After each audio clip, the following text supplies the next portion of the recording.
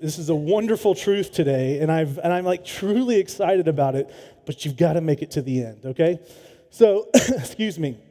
So go ahead and open your Bibles to Romans 2 if you have not already. We're going to be looking at verses 1 through 16 today. So it's a pretty big chunk, so we're going to take it in pretty broad strokes as Paul continues to lead us towards the driving truth of what the gospel, the doctrine of salvation is in Christ through this entire letter. So Romans 2, 1 through 16. So I want to ask you this question, though, while you're turning. We've done this before in here. I've asked this very question before, but we're going to ask it again. What is a common perception that our world or culture has of Christians and Christianity? A word. Judgmental.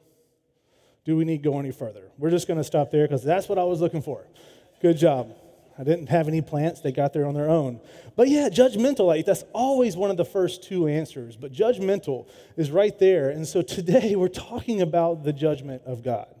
And literally, so that's it. So my prayer is that today we understand it well, the judgment of God, and that we end up worshiping and praising God for it. So let me go ahead and pray for that. God, we love you.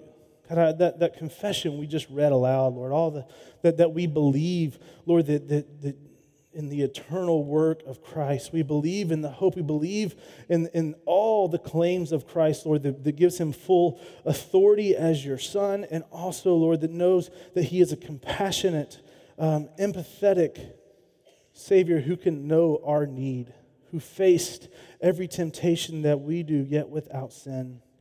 And I pray that as we make those confessions, Lord, that our hearts and our lives will be stirred up to humility, affection, all the things we talked about. And Lord, that it would manifest in a life that is for your glory, full of hope and joy in Christ, Lord, persevering in every circumstance. So Lord, we come to you now, Lord, confessing our need for you. We come to you now confessing that the topic of judgment is one that we don't like, is one that we squirm under, is one that we shy away from, is one that we're ashamed of as Christians. And so, Lord, I pray that we would wear no other identity than the identity that you've given us in Christ. And, Lord, right now we would joyfully come to your word. Lord, submit our hearts, our lives, our well-being, our understanding to you. So, God, we love you. We praise you. We thank you for your truth. We thank you for Jesus in his name. Amen. Amen. So let's just kick right off right here. Romans 2:1. I'm going to read this whole verse to you. Okay, you ready? It says, "Therefore, you have no excuse, O man, every one of you who judges. For in passing judgment on another, you condemn yourself because you, the judge, practice the very same things." So we know that Paul has started a new thought because he said, therefore. He had a transitional statement. It's like, therefore. So what do we do with that? What do we always do when we see therefore? We ask, what's the therefore? Therefore. I mean, we did this last week. We did it the week before. It's a fun way that Paul works as he's building his case, as he's building this truth. So we ask what the therefore is there for. So when Paul says, therefore, you have no excuse, he's referring to the whole list of sins, the 21, 22 sins that we just went through last week. We're not going to cover them again, but he's referring to the reality that we all have sin in our life. And as we talked about that last week, and as Paul was teaching in the section what we covered last week, he was focusing on the lawless Gentile, the one who was driven by philosophy and a humanistic center of life, to where they were kind of liberated from feeling that they needed to submit to any law because they weren't under the law now. So why before? Why would they do it now? So he's focusing on this lawless Gentile, and he's talking about the effects of idolatry. And so now he's moving us to this focus on the law-filled self-righteousness of the Jew or the moralist. He says, you have no excuse. It's as if it's as if he knew. Again, he's not sitting there face to face. He's writing this letter from a long distance and sending it to them. But it's as if he knew the responses. It's as if he knew the thoughts that would be that those that are the kind of the religious elite, the religious professionals in the Jewish people would be having. And he's working to humble them. And he knows that they're going to have this response. Well, I don't do that. He's not talking to me. He's talking to them, the lawless, the ones who are outside the promise. But he's helping his audience to just get off that high horse. He's reminding them that in order to condemn, which is what he knows that many are doing and hearing this, that you must know the law. And to know the law, therefore, you know that you will be held accountable. And as we said last week, that this list we saw, while none of us are probably guilty of all of them, we are all guilty of some of them. It reminds me of what George Bush, and I cannot think if I've ever quoted a politician before, but this is the first, and it's not a joke, so this is cool. But George Bush said this a week or two ago in his speech he gave. He said, "Too often we judge other groups by their worst examples, while judging ourselves by our best intentions." And I thought that perfectly summed up what Paul kind of was addressing, what he knew the posture of some of those listening would take, of like, well, not me. I mean, he kind of, it's that perfect mirror that only shows the good that he knows that we're looking in. So he is working just to eradicate that thought, to humble those listening. This echoes the teaching of Jesus in Matthew 7:2-3. It says, "For with the judgment you pronounce, you will be judged. And with the measure you use, it will be measured to you. Why do you see the speck that is in your brother's eye, but do not notice the log that is in your own eye?" So what is Paul saying that we, in saying that we are all under God's judgment? What's his point? Today, as we work through the rest of this passage, we'll look at the principles of God's judgment and whether or not God's judgment is fair. So first, let's look at the three principles of God's judgment. We'll find our first one in verses 2-5. It says this. It says, "We know that the judgment of God rightly falls on those who practice such things. Do you suppose, O man," that's everybody, "you who judge those who practice such things and yet do them yourself, that you will escape the judgment of God? Or do you presume on the riches of his kindness and forbearance and patience, not knowing that God's kindness is meant to lead you to repentance? But because of your hard and impenitent heart, you are storing up wrath for yourself on the day of wrath, when God's righteous judgment will be revealed." So to be clear, on that day of wrath, it was an understanding to know that was the day when Christ returned and all judgment was complete. So he's speaking of the final work of Christ. So the judgment of God rightly falls that we see in verse 2. He says, "We know that the judgment of God rightly falls on those who practice such things." That word rightly is much bigger than that word just that it says rightly. It's this word aletheia in the Greek, and it simply translates to truth, but it's the force of truth. It's the claim of truth. So what Paul is saying, and this is our first principle, is that God's judgment is based on truth. And it's based on his truth that he gave in his law. So it's based on truth, a known truth, the truth of his law. God's judgment is not on a whim. It's not by how he feels that day. It's not by whether or not he likes these people or those people. It is because of his truth. It does not change. God's judgment is consistent. God's judgment is a reflection of his own character. God's judgment is based on his standard, not yours or not the people around you. God knows. Paul knew, and God knew. Paul was being led by the Holy Spirit in this proclamation of God's truth. He knew that our tendency is to define our righteousness, to define our well-being, to define our rightness by comparison. So we either have an elevated view of self because we're better at it than someone else, or we have a shamed view of self because we're not as good. And again, to the church that Paul was writing to in Rome, which was full of Jew and Gentile Christians, the Jew was elevated and arrogant. The Gentile was burdened, had a burdened conscience because they weren't as good at being religious. So he's blowing both of those out of the water. Verses 3-4 calls us to this. Paul is addressing the high-minded religious person who finds security in some association, instead of a life that assents to the authority of God, assents being that a life that proves it to be true, a life that attains to show that it is true. See, the Jews, if you remember, are God's covenant people.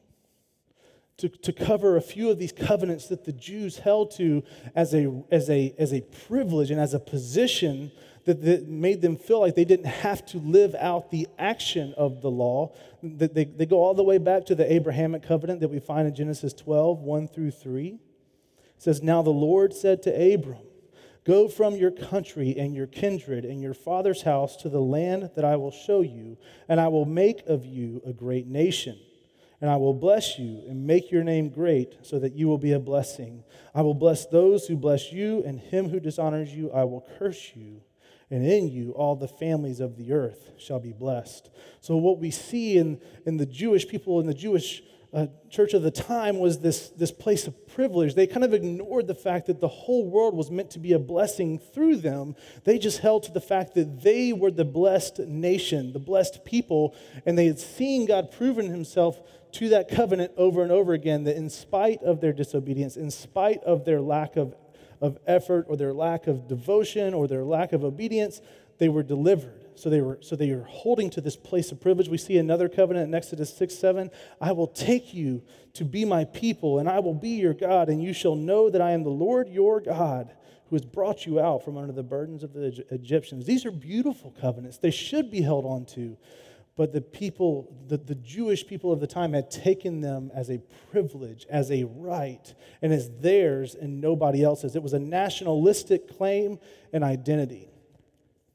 Verse 4 is calling us to that history. If you think what we see here in verse 4, let me read it again just to refresh us, since we read it a little bit ago. It says, "Or do you presume on the riches of his kindness and forbearance and patience, not knowing that God's kindness is meant to lead you to repentance?" He's saying, if you think that because God is a good God and has delivered you over and over again in this covenant, and that he's for his people, and he's merciful, and he's faithful, and he's just, that you, the people of covenant, will not face judgment if you do not attain to law. You've missed the message, is what Paul's saying. It is not God's goodness that would prevent him from condemning and showing his wrath. This is a common perspective today. It was then, it is now.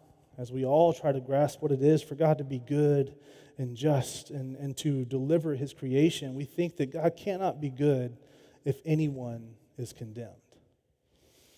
Paul's addressing that very thing. But what he says, we'll just throw out the foundational truth here and unpack it as we go. When I say as we go, I mean over the next 2 years. It is God's goodness that calls people to repentance. Think about what the people of Israel had experienced. If you know anything of their history, over and over again, they were delivered. But also over and over again, they faced judgment. They were exiled. They were made slaves. They were outside of their homeland for 70 years so that God could maintain the covenant, maintain the promise that they will inherit a land. And so he's saying that it is his kindness that leads you to it, because it is repentance that brings you back into obedience. It is repentance that brings you back into right fellowship. So he's calling them back to that. Do not think that your place as a people of covenant is one that you just get to rest under with no work of obedience. So that's principle 1, right? God's judgment is based on truth. What is the second principle? Let's read verses 5 through 10. "But because of your hard and impenitent heart, you are storing up wrath for yourself on the day of wrath, when God's righteous judgment will be revealed. He will render to each one according to his works.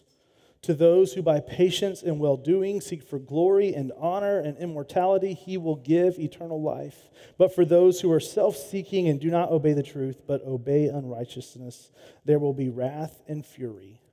There will be tribulation and distress for every human being who does evil, the Jew first and also the Greek, but glory and honor and peace for everyone who does good, the Jew first and also the Greek." So as I've said, the Jewish people felt they were in for a day of great reward when Christ returns because of their position and nothing else. They thought that they deserved it. Paul is again setting it straight. He's saying, hey, instead of storing up riches, you're storing up wrath. Your self-righteous action is storing up wrath. Why? In verses 6 through 10, we see why. Because they were not living fully obedient lives. Yeah, They weren't, I mean, don't, I mean, like, just hear that. Because they weren't living fully obedient lives. I think that's a statement we can nod our head at and say, okay, that's I get the concept. But, like, the implications of it are terrifying. So I just want to make sure that sticks before I move on. They weren't living fully obedient lives. And just as a hint, like, are you living a fully obedient life? You see, the people of Israel, they had this religiously elite mindset. Their religious lives were motivated much more like a mercenary than a missionary. It was what they could get out of it. There was no claim or affection for the mission or the end, the outcome. It was just what they could benefit from. They weren't motivated by the eternal, the glory, the honor, the immortality. That is all focusing on the attributes of God. The outcome of a life that is obedient glorifies God. God in that way of life is worth honoring, and it brings you to the eternal hope.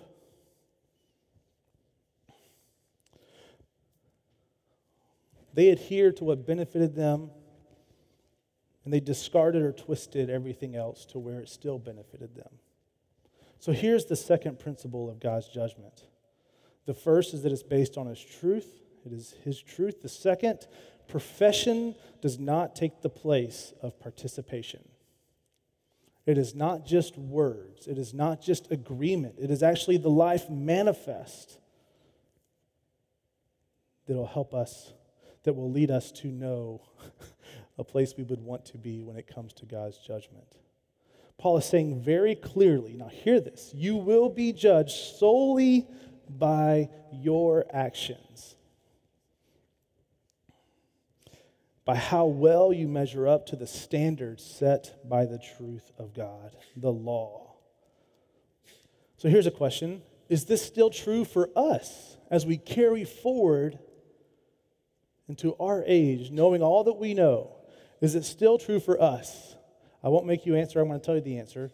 Yes, it is still true for us.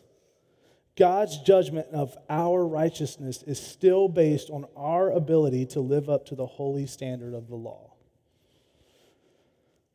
I'm going to take a sip of water, let that sink in for a minute. I don't want it to sink in. Don't let that one sink in. So God's judgment absolutely is based on our ability to attain His righteousness through our actions. Our first principle of God's judgment is that it's based on truth. The second is that we must achieve the measure of the law in order to avoid the wrath of God's judgment. So what is the third principle? Let's read 2:11. For God shows no partiality. So that's the third principle. God's judgment is impartial. We don't need to spend a lot of time on this. The simple truth is that as we were all created by God and for God, we are all accountable to His rule, to His law, and His judgment. So the simple truth is that as we are all created, I already said that, we're accountable. So no one is exempt. So that's one of the implications of God's judgment being impartial. No one has the inside track either. No one has a different measure. This is what we see, kind of the light bulb aha moment for Peter when he's in the house of Cornelius, who's a Gentile, who Peter resisted to go to as God commanded. We see this moment of Peter's eyes being opened in Acts 10, 34 through 35. It says, so Peter opened his mouth and said, truly, I understand that God shows no partiality, but in every nation, anyone who fears Him and does what is right is acceptable to Him. So those are the principles of God's judgment, right? Based on truth, He is impartial, and we are measured by our works, measured by our ability to attain to that measure. So as we think about that, it brings us to a question. How do we know that God's judgment is fair? All right, so now we're going to start coming up the hill a little bit. How do we know God's judgment is fair? This is an important question because if God's judgment is based on truth, His law, and we're held to measure for it, how do we know that it's fair if everyone has not heard the law? If everyone hasn't been exposed to it? Is that fair? Let's just read the rest of our passage all at once here, 12 through 16.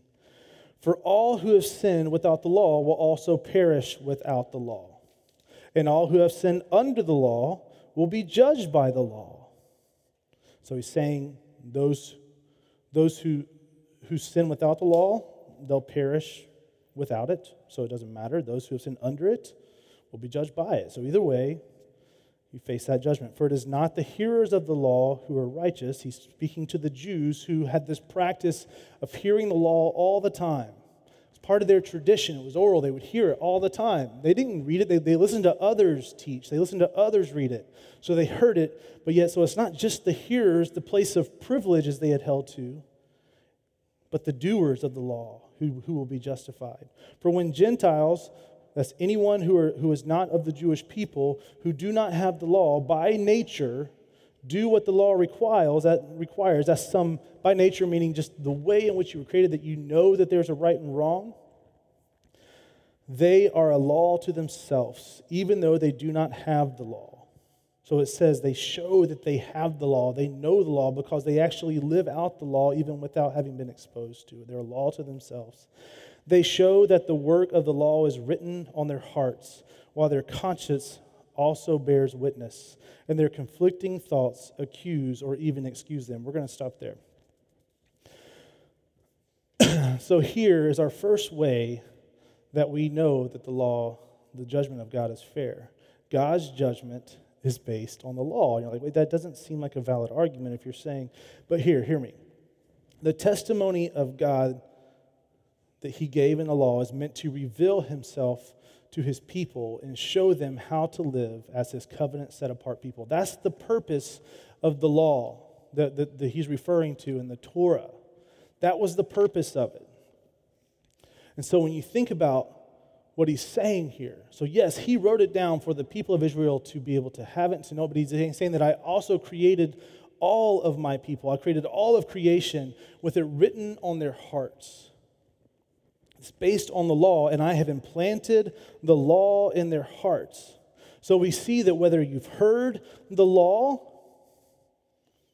or not, you're still held accountable on the basis of whether or not you lived it out. You show that you know the law by the fact that you have a moral sense of right and wrong. You show that you understand that there is a creator. You show that you understand that there is an authority over this world that is consistent and true.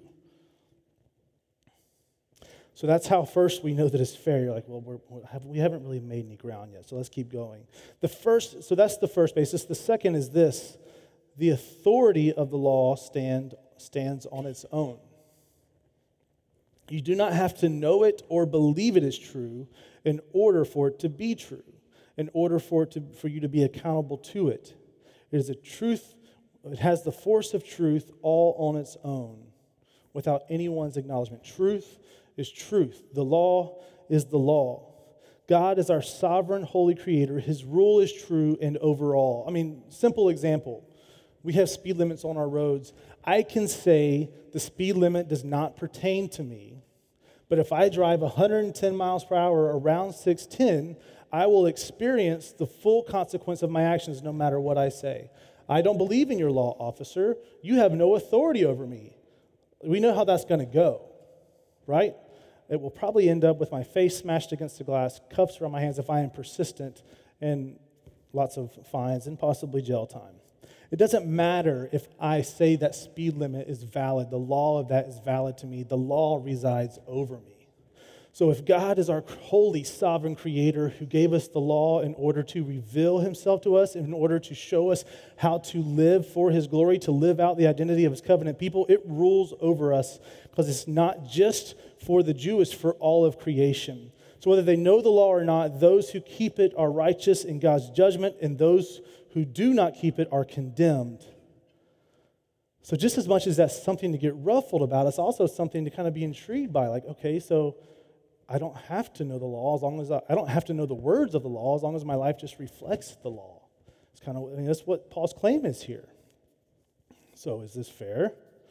The next basis for God's judgment, the next way that we can see that God's judgment and law are fair is this: all are under the authority of the law, because that law belongs to the Lord, and so do we. God created us with the law on our hearts. Paul shows that we all have a sense of right and wrong, as I've already said. To say that their conscience accuses or excuses them is pointing out this reality. He's saying that you, again, according to your own sense of morality, to the law that's written on your heart, your conscience will let you know it will excuse you or it will accuse you. Now, without going into it, of course, and Scripture even shows that our conscience can be marred, that our morality is flawed. But the foundational concept here that Paul is calling us to is that we all have a sense of right and wrong. It is there, and in this incorrupted place, it would be perfectly guiding for us. So he's saying the law is there, so all are under the authority because all belong to the Lord. Paul shows that we all have a sense of that. To say that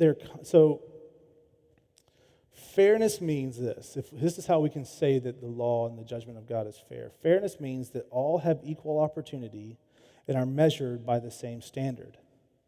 So this means, as we see as Paul's laying out, that God's judgment is absolutely fair. Everyone has an equal opportunity to live out a life that is pleasing to God. They know right and wrong. So they're going to be held to that judgment. So his judgment is fair. So this is why I said we absolutely need to make it to the end today. I imagine there's a lot of tension right now. It's kind of like, because it sounds a lot like either universal salvation, like Jesus isn't that important, or salvation through works. One way or the other, it doesn't jive. If you've been around the teaching of Scripture and the gospel, some flags should be raised up here. So what do we do with this? How is what Paul's saying here not an affront to salvation by grace through faith in Christ alone? Romans 2:16 gives us a hint. It says, on that day, when according to my gospel, and he's talking about the gospel that he proclaims, the gospel that he teaches in Christ, God judges the secrets of men by Christ Jesus.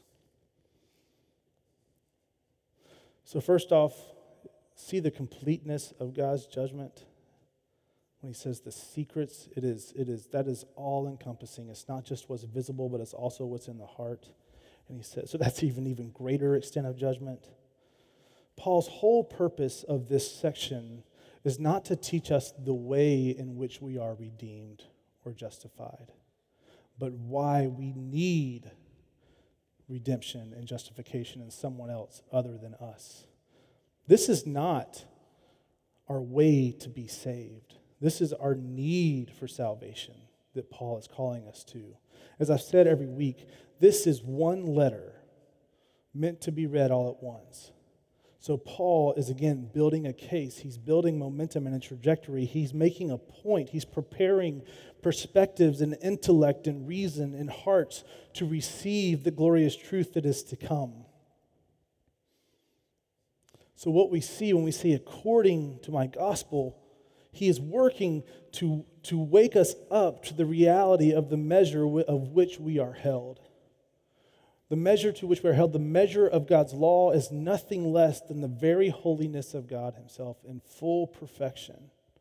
That is what the law calls us to. The law, perfectly lived out, would result in a life perfectly holy, as Christ is holy. And as you may or may not know, all have fallen short of that. We'll come to that in just a couple of weeks.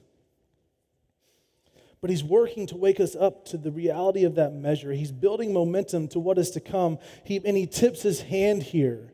And I think it's just in kindness. Like, I think he just wants to give us a little breadcrumb to keep us going, to keep us from running out the door in fear, or throwing up our hands in exasperation, or walking out with some false sense of security. He gives us a breadcrumb that it's not on our own, and that we're judged more than just by the outside, but also by the inside of our hearts. His hope, Paul's hope, is to wake all of us up to the reality that we are all held accountable by the actions of our lives and the ability to live out the law of God, and that we will fall drastically short.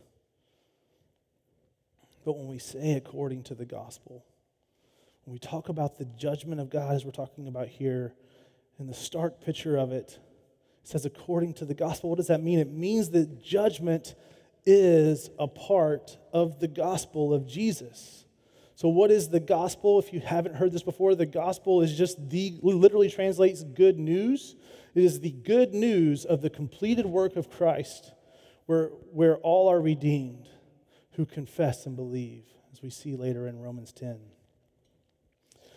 So, for there to be good news, what does there have to be? Bad news. Yeah, it's not good news, it's just news otherwise. Like, it's just information. It's only good news when it's relief. It's only good news when it's in contrast. So the very title of the gospel says that there is something afoot. There's something negative. There's something that we need. There's something that we've fallen short. There's something drastic happening. So for there to be good news, there has to be bad news. Judgment is a part of the gospel.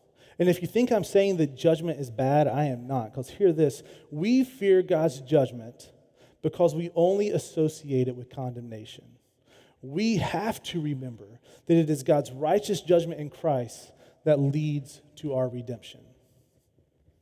Judgment is a part of salvation and not just the road. It's not just the deterrent. It's not just the scared straight kind of thing where we get sent into a room with someone that's just going to scare the bejesus out of us. And I think that's Greek. I'm not sure, but all the best jokes aren't planned. So was that one planned or not? No. But God's judgment is part of his saving work. So if all you do is fear judgment and view it negatively, do you only look at judgment as a source and a way to condemnation? Or have you connected with the reality that in the completed work of Christ, that in God's great love and grace, he sent his only Son into this world to take on our sin, to take on our wrath, to face every temptation we did yet without sin, so that he could take our wrath and give us his righteousness. So if we say it is in God's righteous judgment in Christ that we find redemption, that's the beautiful call that should pull us along in this study. And so that's our call today. Yes, we are measured by our works as far as what gives us brings us before the court. Our works bring us before the court, reveals our need that we will definitely fall short. But the breadcrumb today, the glorious truth that should feed our appetite to stay in this, is that it is also God's righteous judgment in Christ that leads to our redemption. So the fun thing is that for the next 10 chapters, we get to unpack that in like great detail. I encourage you, read ahead. Don't wait. Read it over and over again every week, and man, let the truth of the work of Christ blossom in your heart and life. If you're a skeptic, if you're a doubter, there is no better place to bring your questions, to bring your greatest intellect. And if you are one who has made the confession as Christ as Savior, dig in. Talking about security, as Sarah Jane said earlier, this is where we will find our security. So let me pray for us, and we'll go into a time of communion. God, you are good. And just as much as you are good, you are holy, sovereign creator God. Created all of us, Lord, for your glory, in love, for your purpose. Lord, we are all yours. Therefore, we are all under your truth, called to that standard. And Lord, as we see the reality of judgment, let us not be terrified in a sense that paralyzes us or pushes away, but let our fear lead us to being humbled before you, acknowledging our need, and seeing that according to the gospel, all of our secrets are judged by the glorious work of Christ. So God, we surrender. We confess our need. We confess our hope in Christ. As we come to the table now, let us remember well the work of Christ. In Jesus' name, amen.